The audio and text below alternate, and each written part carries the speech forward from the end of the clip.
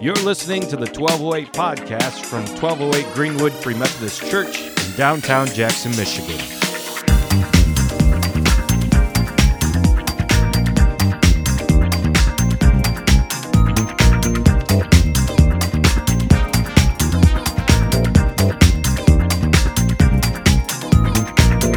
Prophetic word that will be delicious in your mouth and bitter in your stomach.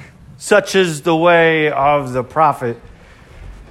Oh man, I remember when I was a kid. When I was a kid, really thought that prophecy was the coolest thing ever. Because if you were a prophet, it meant you could hear God's voice. I mean, these guys all throughout the Bible are always saying, "Thus saith the Lord," right? So constantly when you come in contact with them, they are always like on God's side, speaking on his behalf. And I wanted that. I wanted to hear God's voice. And so I began asking around, like, hey, I see these prophets in the Bible. Does God still speak today? And the answer that I would get was like maybe every once in a while, some miracle might happen, some rare thing in which God speaks. But for the most part, no, God doesn't really communicate with us that way anymore. Well, why not? Well, because you have the Bible. He's already spoken his words. He doesn't need to speak to you anymore. If you need a word, you can find it in that. And while I appreciate the sentiment, because a lot of people don't read their Bibles at all, and it needs to be reminded to us to do so, at the same time, I was like, man, it's great. I love this book. It'd just be really cool to hear God's voice. And so I started to wonder about this, but as many of you know my story, it wasn't until college where I finally found out that, yes, God still does speak today. And I learned it from a professor who was eagerly practicing these things. And I also learned during that time that sometimes when you get a prophetic word, it is not always as fun to speak out as you want it to be, right? Like that was always my hope. These guys get to hear God's voice and speak. What privileged people that people would listen to them speak God's word. They must have gathered around and like, yes, speak to us God's word. But then if you actually pay attention to your Bibles, these prophets did not always enjoy being prophets. They were the ones that everyone hated. Jeremiah, dude's like bipolar. I mean, if you read through just like one chapter of Jeremiah, one point is like, God, why do you hate me? I'm single. You didn't give me a spouse. You told me I couldn't have one. I'm despised by my community. Nobody wants to talk to me. And every time I get up and I speak, and they're like, hey, shut up. We don't want to hear from you anymore. Right? And then like 1 second later is like, but God, you will destroy my enemies. You will make a way for me. Suddenly, like he's in another spot. And then just like happy. And then suddenly just like, why was I even born? That's the struggle of the prophet, to get up in front of people to speak the words of God, because as it ends up, people don't always want to hear what God has to say. Right? Have you found that in your own life ever? And as my professor learned, when he started learning that God still speaks today, he started to find the same thing. That yes, receiving a word from God, it's delicious. It tastes good. It's sweet in your mouth like honey. Oh, but then you got to deliver the word and it's bitter in your stomach and the anxiety kicks in. How will people react? Will they listen to this? Will they want to? Well, that's what my professor went through. Some of you heard this story 2 weeks ago if you're in Ypsilanti. But he shares a story in which he's like, God, I would love to get a prophetic word. I really want this gift. Of all the gifts, that would be really cool. He had this lady in his church who could hear God very clearly. And he's like, I want what she has. And one day, while he's driving, God gives him a word. It's just like a thought that's going through his head, but he realizes, like, this doesn't feel like my own thought. He's on his way to the barber. He's been praying for a word when suddenly God says, you need to pray for your barber. He's like, oh, that's awkward. I don't want to do that. Imagine yourself in this situation, right? I don't want to pray for my barber. That'll be weird. And everyone will think I'm weird. The place is always busy. They're all going to judge me. And he continues to listen until God's like, furthermore, you need to pray for his heart.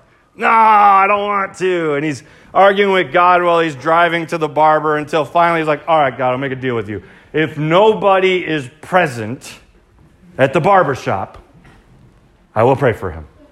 He's like, there's my out, because it's always busy. Everyone is always there. He gets there, and guess what? There's not a car except his own. And he sits in the chair, and he's sweating. He's like, oh, gosh, I don't want to do this. I don't want to do this. I don't want to give a word. It's not even a bad word. I just don't want to give it. It's so weird. I come to this guy all the time. I'm never going to be able to come back here. You know, the kind of thoughts you would have. And as he sits there, and he finally waits, the haircut finishes, shakes his hand, pays some money, and leaves. He's like, sorry, God, I'll get it next time, right? I don't know if you've ever been there. I've been there.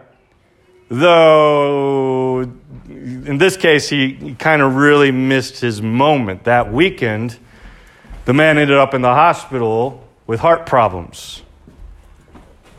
And he felt God extending him grace, nonetheless, despite the fact that he didn't pass along the word. But that was a learning experience for him, right? He tried to write a letter and send it to him after it had happened, but prophetic words usually work better beforehand. So that was his experience. And he loves that if you're going to learn to hear God's voice, that you have your own experiences. So everywhere that we would go, he'd always kind of throw me into the fire. All right, go ahead and pray for these people. I don't know what to pray for. We'll do it anyways. Oh, okay. I remember one girl, we were doing this whole prayer line, kind of like speed dating. No, that sounds weird. Let me explain. Prayer speed dating, coming to Wednesday night, 1208 church. No. Okay, so I'm just kidding. All right. What was I talking about? Prayer line. Thank you, prayer line. So you get in a line, there's a bunch of prayers, and then there's a bunch of people receiving prayer. And they just move down the line. He's like, I don't know, just pray the first thing that comes to your mind. This girl gets in front of me, and at the time, Jody was in hair school, and I'm like, I don't know. Hair. Let's just go with hair. I'm like, God, if this person's ever thought of doing something with hair. And she laughed at me. She laughed in my face. It's like, okay, I don't like giving prophetic words. First off, because I'm wrong. But secondly, because they laughed at me. This isn't fun. But then over time, I started getting other words. And those ones, sometimes they panned out where it actually seemed like maybe there was a little bit of truth to it. But even when I wasn't sure, there have been times where I've had to give words where I'm just like, I have no idea if this is true or not. And whether it's true or not, I still don't want to give the word. I think at one 1208 service, I had woke up from a dream that morning in which I just felt in the dream, God said or gave me a word that somebody was giving a sacrifice to the god Pan. And that's a really weird thing to dream about, right? So I wake up and I'm like, is that me? Was that God? I don't really know. I'm Googling stuff about Pan, and I find out that Pan is, this Greek god who's all about the weird sexual stuff. And I'm like, okay, so I guess tonight I'm just getting on stage and saying, hey, if you're into weird sexual stuff, stop it. I don't know. You're like, what am I supposed to do with this? So I get on the stage and I give the word.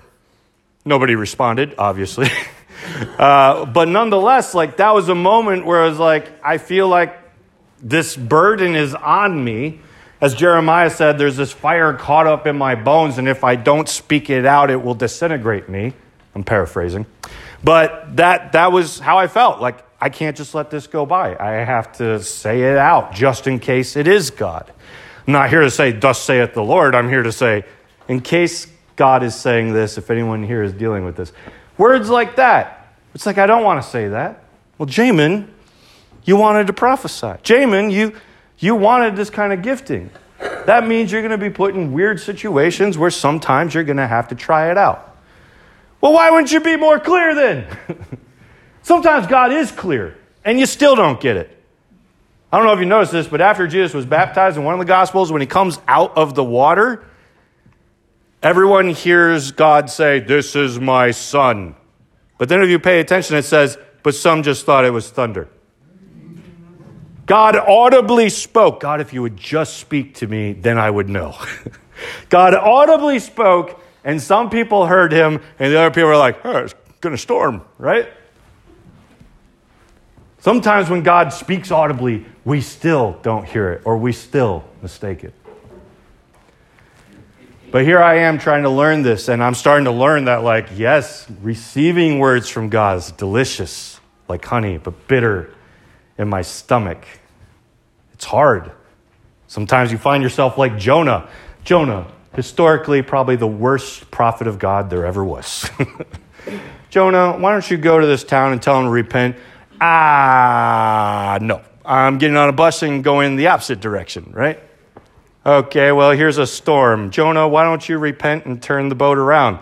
No. How about you guys just all throw me off the boat and kill me? And as he's sinking and descending and swallowing water, finally he repents. God, save me from the depths of the ocean. All right, here's a fish taking you the right direction. Fish swallows him, takes him the right direction, spits him out. And now Jonah has to follow through with his prophetic word, goes around Nineveh, and they actually respond in a positive way, something which, by the way, the prophets never get to see. Everyone always does the wrong thing. Jonah gets the right thing. And how does the prophet respond? I knew you were gracious and compassionate and full of loving kindness. I knew you'd save these people. Not the world's greatest prophet. He gets the good response, and he's still mad. He's still bitter. And then he wishes to, die again. Oddly enough, in the book of Jonah, a fish and a cow and other animals are more faithful to God than God's own prophet was. Because these other animals put on bags over their heads as a way of being repentant. A fish listens to God and takes him to where he needs to go. But Jonah, God's mighty prophet, he's the worst one of all the bunch. How often is my dog more faithful than I wonder? Not often, because I don't have a dog. But nonetheless, these are the stories that you find in your Bible. I have 2 cats, in case you care. So I start trying to learn this stuff, and I find myself in uncomfortable situations, but speaking out nonetheless, because once you have eagerly desired and walked in this, you realize not only how important it is, not only how much the fire gets trapped in your bones, but also that God holds you accountable. He tells one of the prophets, look, if I give you a word and you don't speak it out, then the blood of those people, whatever judgment was on them, I hold that against you. Because I gave you the word to speak it out. Now, God, of course, is forgiving and loving and understands this transitioning period of learning this stuff. But he told the prophets, this is a hard task, and I expect you to live up to your side of it. And a lot of times, if you're like me, you just thought well, this is either a gift that's going to happen or it's not going to happen. It's not this in between. And I would suggest to you that that's not the case. Because Paul tells you to eagerly desire spiritual gifts, especially that you may prophesy. Now, if you eagerly desire to do something, you practice it. I don't look at a piano and say, I wish I could play that thing. No, maybe one day it'll kick in. One day I'll just sit down and be Mozart, one day, when the gift comes upon me. No, instead, I have to go and hit the key. Ding, ding. No, that doesn't sound good, right? I have to work with what works and what doesn't work and figure out what a key is and what a feeling is to how hard I need to hit these notes until one day suddenly I can play piano. I've grown into it. That's how I eagerly desire to play piano, not by just looking at it and be like, oh man, that'd be cool, right? It's the same thing with spiritual gifts. If you actually want to desire to prophesy, the answer is not to say, I wish I could do that. Oh, well, guess I never will. No, the answer is to start learning how God speaks. And that's difficult for a lot of us today because we always think that if God were to speak to us, it would be that audible voice. Because when we look at the prophets, they're always saying, thus saith the Lord. They're having visions. It seems like the whole world around them opens up. Like suddenly they would see angels in the corner of this church room, and they would be well aware of their visions. I would suggest to you that's actually not the case, and that if you pay attention to the Bible, these prophets have been trained. They've worked in communities to work with each other to figure out how to hear God's voice. In the Old Testament, they were called sons of prophets. which is this idea that you have kind of like a father prophet, someone who's been trained to hear God's voice, and then he's working with these groups of prophets in schools of sorts to raise them up to hear God's voice, so that someday they will all be working with the same kind of tactics and doing the continual job of prophesying. I think you see the prophets learning to prophesy. And I think when they tell you, thus saith the Lord, they're not saying like God came and audibly spoke to me. Sometimes he does. Don't get me wrong, that happens throughout the Bible. But usually, whatever these tactics are that they've been training themselves to listen to God's voice and to meditate, they experience God in those moments, and then they come and say, here's what God says to you. As I've been listening to his voice, here's what he says. Some of them, though, aren't people who hear words, hear thoughts, really is more what it's like. Some of them instead are seeing visions. There's different streams of the prophetic. There's the seers and the hearers. Seers are the ones who usually can't get their head out of the clouds, right? You're driving down the road, but you're not really in the car. You're flying next to the car in your imagination. The wheels fly out of the side of the car, and they're chopping down stop signs with fire coming out of the... See, obviously, I'm the imaginative type. Like, that may sound super weird to you, but that's where I always was in my life. My brain was always somewhere else. Seers are ones who imagine pretty much everything. They're thinking about everything in visual ways. So, for example, some of you might come across a debate. And in your head, you're thinking over like passages. And it's just words. It's just going through your head. Here's a passage about this. Here's a passage about this. How do I sort these things out? And in your mind, they're just thoughts. For me, I sit down at a talk show, on a late night talk show, and the host begins to quiz me. I don't even notice I do this until I'm halfway through. I'm like, Jamin, why do you think you're on a talk show right now, right? But that's the way my brain works. It's processing the same thoughts, but it's doing it visually. It might put someone in front of me who's dealing with something and say, Jamin, how are you going to work with this person right now?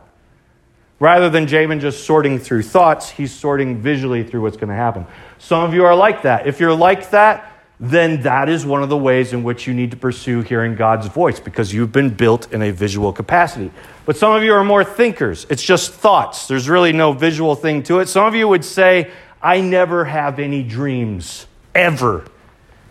It's not even like spiritual dreams. I just don't have dreams, period. If so, then you're probably not more on the seer side, but more of the I sort through thoughts. And that's okay, because that's the way that your spirit speaks to you, Paul tells us. Paul says you have your spirit in you, which searches the depths of your heart, but you also have God's spirit, the Holy Spirit, inside of you, who searches the depths of God's heart. Now, when you think of it that way, anytime that you're searching the depths of your heart, you know, today we're like, that's our brain. But Paul puts that in the light of a spiritual perspective, that we're searching the depths of our spirit. So if that's what it's like to hear your own thoughts, then that's what it's like to hear God's thoughts. Paul's like, look, you got two spirits inside of you, yours and God's. So when you're thinking your thoughts, discern, is this you or is this God? Pay attention, because it may not always be the case. Now remember, I've shared this story before. There was one day where I woke up and I just had this thought instantly go through my mind that had nothing to do with anything. It was so out there that I almost didn't even notice it happened, because it just did not belong with the morning routine. Jamin, what was it? Oh, it's a secret. It's only a secret because I don't remember right this moment. But nonetheless, that was a moment where I was like, wait a minute, that was not my thought. That makes no sense to be my thought. My thought should be, I got to get the kids to school. I got to make breakfast. Am I going to wake Jody up? Will she kill me if I wake her up? How much am I willing to be killed this morning so that I can sleep in? Thoughts like these. But those were not the thoughts at all. My thoughts instead were the secret thought that we shall never know. And I stopped and I actually processed that thought later. I even pulled out a dictionary to find out that that thought was like dictionarily correct, which again was just kind of, wait, the payoff is not, no, it's gone. I have half of it. I'll let you know the rest if it comes back later. That right there is a thoughtful moment. All of us to some extent are imaginatory seer and thoughtful hearer. We all do that. But some of you are really this way, and some of you are really this way. If that happens to be the case, you need to push into whatever way that is to hear God's Spirit. Because if I hear my own spirit through my imagination, then God's Spirit shows up in my imagination as well. And I started to realize that a few years ago. I was bummed I didn't figure this out a long time ago, because when I created a mental imagination for myself, put myself in it, and then put Jesus next to me, I found something very odd. The Jesus that I was imagining in these moments would almost take on a life of his own, say things more brilliantly than I could imagine, and furthermore, he always had his arm around me, which was bizarre to me, because in my mind with Jesus, there's often a lot of shame. Arm around me is the last thing my brain is going to imagine Jesus doing. But the Jesus that meets me in that spot is so much more real than my own imagination that he's always close. He's always embracing. He's always loving. And that began to change my prayer life. It began to change my space to hear God's voice. Sometimes when I talk here or I go to other churches and I try to give any words like, hey, someone might be dealing with this, it's because I put myself back in that scenario. I put Jesus next to me and I say, what do you want to tell these people? When I preached in Ypsilanti a month ago, I sat in the back of the room and I just sat there and prayed. And then suddenly I could in my mind, I could see the room from above. A spotlight would go on one area, and then God would say something like, this person has tooth pain on the bottom left side of their jaw. Okay. I'll write that down. I'll offer it. I don't know if that's you or my imagination, but we'll see. I offered it. One lady later got up. She's like, I don't know who this man is, but there is no way he should know about what's going on. I have surgery next week. And I've had this pain for a long, long time. And like that right there, it's like, I don't know. This is my imagination. Jesus, I'm offering it over to you. And then someone's touched by it. Okay. So maybe there was this prophetic moment even there. Whereas sometimes it's the thought, the words that go through your head. If you're still trying to figure out which way that you are wired, think of it this way. When your spirit sins, when you sin in your mind, which way do you do it? So let's say you're young, you're going through puberty, hormones are kicking in. Now you're starting to think about sex. Which way is that fabricating in your mind? Are you someone who's just like, oh, I just really want to have sex, really want to have sex? Or are you someone who's like thinking of sex and visually playing it out in your mind? The way in which you might sin in that scenario, I'm going about this real backwards right now, but the way in which you might sin in that scenario may actually be part of the way that your brain is more programmed. Other ways you might sin. Jesus tells us, offer over to him all of our worries. So let's say that anxiety is a difficult thing for you. Is your anxiety just like, oh, I really don't want to get cold. Oh, germs are everywhere. Oh, it's gross. I just don't want to touch anything. Don't want to get anyone. I don't want my kids to die. That would be really bad. That just gets me down. Or is it, oh, I just imagined a car running over my children again. There's blood everywhere. Whatever way that you might go might help you understand if you're seer or hearer. The way in which you use your spirit to do those things is probably the way in which God would speak to you. For me, when I was growing up, sex took over my mind pretty hard in middle school, high school, and I gave my mind over to those things. And it wasn't until much later in life where I realized, I don't know if that was just Satan seeing a chance to take the way that God wired me to hear him and manipulate it over for his own tactics. And if I would have known as a kid like Jamin, you can hear God through your imagination, turn that over to him, Oh, that would have been life-changing. I would have known that there's actually something valuable to practice with my imagination. Whereas I was just told this meant you were ADD and you didn't pay attention and you always had your head in the clouds. Whatever the case may be, I suggest to you that there is a chance in your life to hear God's voice. That does not mean you are a prophet. A prophet is someone who holds like an office. They're appointed to a position. They hear God's voice on a more regular basis. They're given stronger words to give to the church. But everyone has God's Spirit inside of them as Christians. And if you have God's Spirit inside of you who searches the depths of his heart, so you have your Spirit inside of you searching the depths of your heart. It's time to tune in and discern what is what. If you're a hearer, get silent, be quiet, hear him in the quiet places, and soon you'll know how to hear him in the louder places. If you're a seer, get quiet, imagine in the quiet places, and as life goes on, you'll soon know how to hear him in the louder places. In today's passage in John, he's appointed to the place of prophet. Something happens to him that happened to prophets all throughout the Old Testament, in which he is taken into God's heavenly throne room, and he is given a job to do. So far, we've been like, why is John experiencing revelation? Why him? This is the moment where we find out, John, I have a scroll. I have a message for you to talk to my people, to deliver on my behalf. This is prophecy. Take it.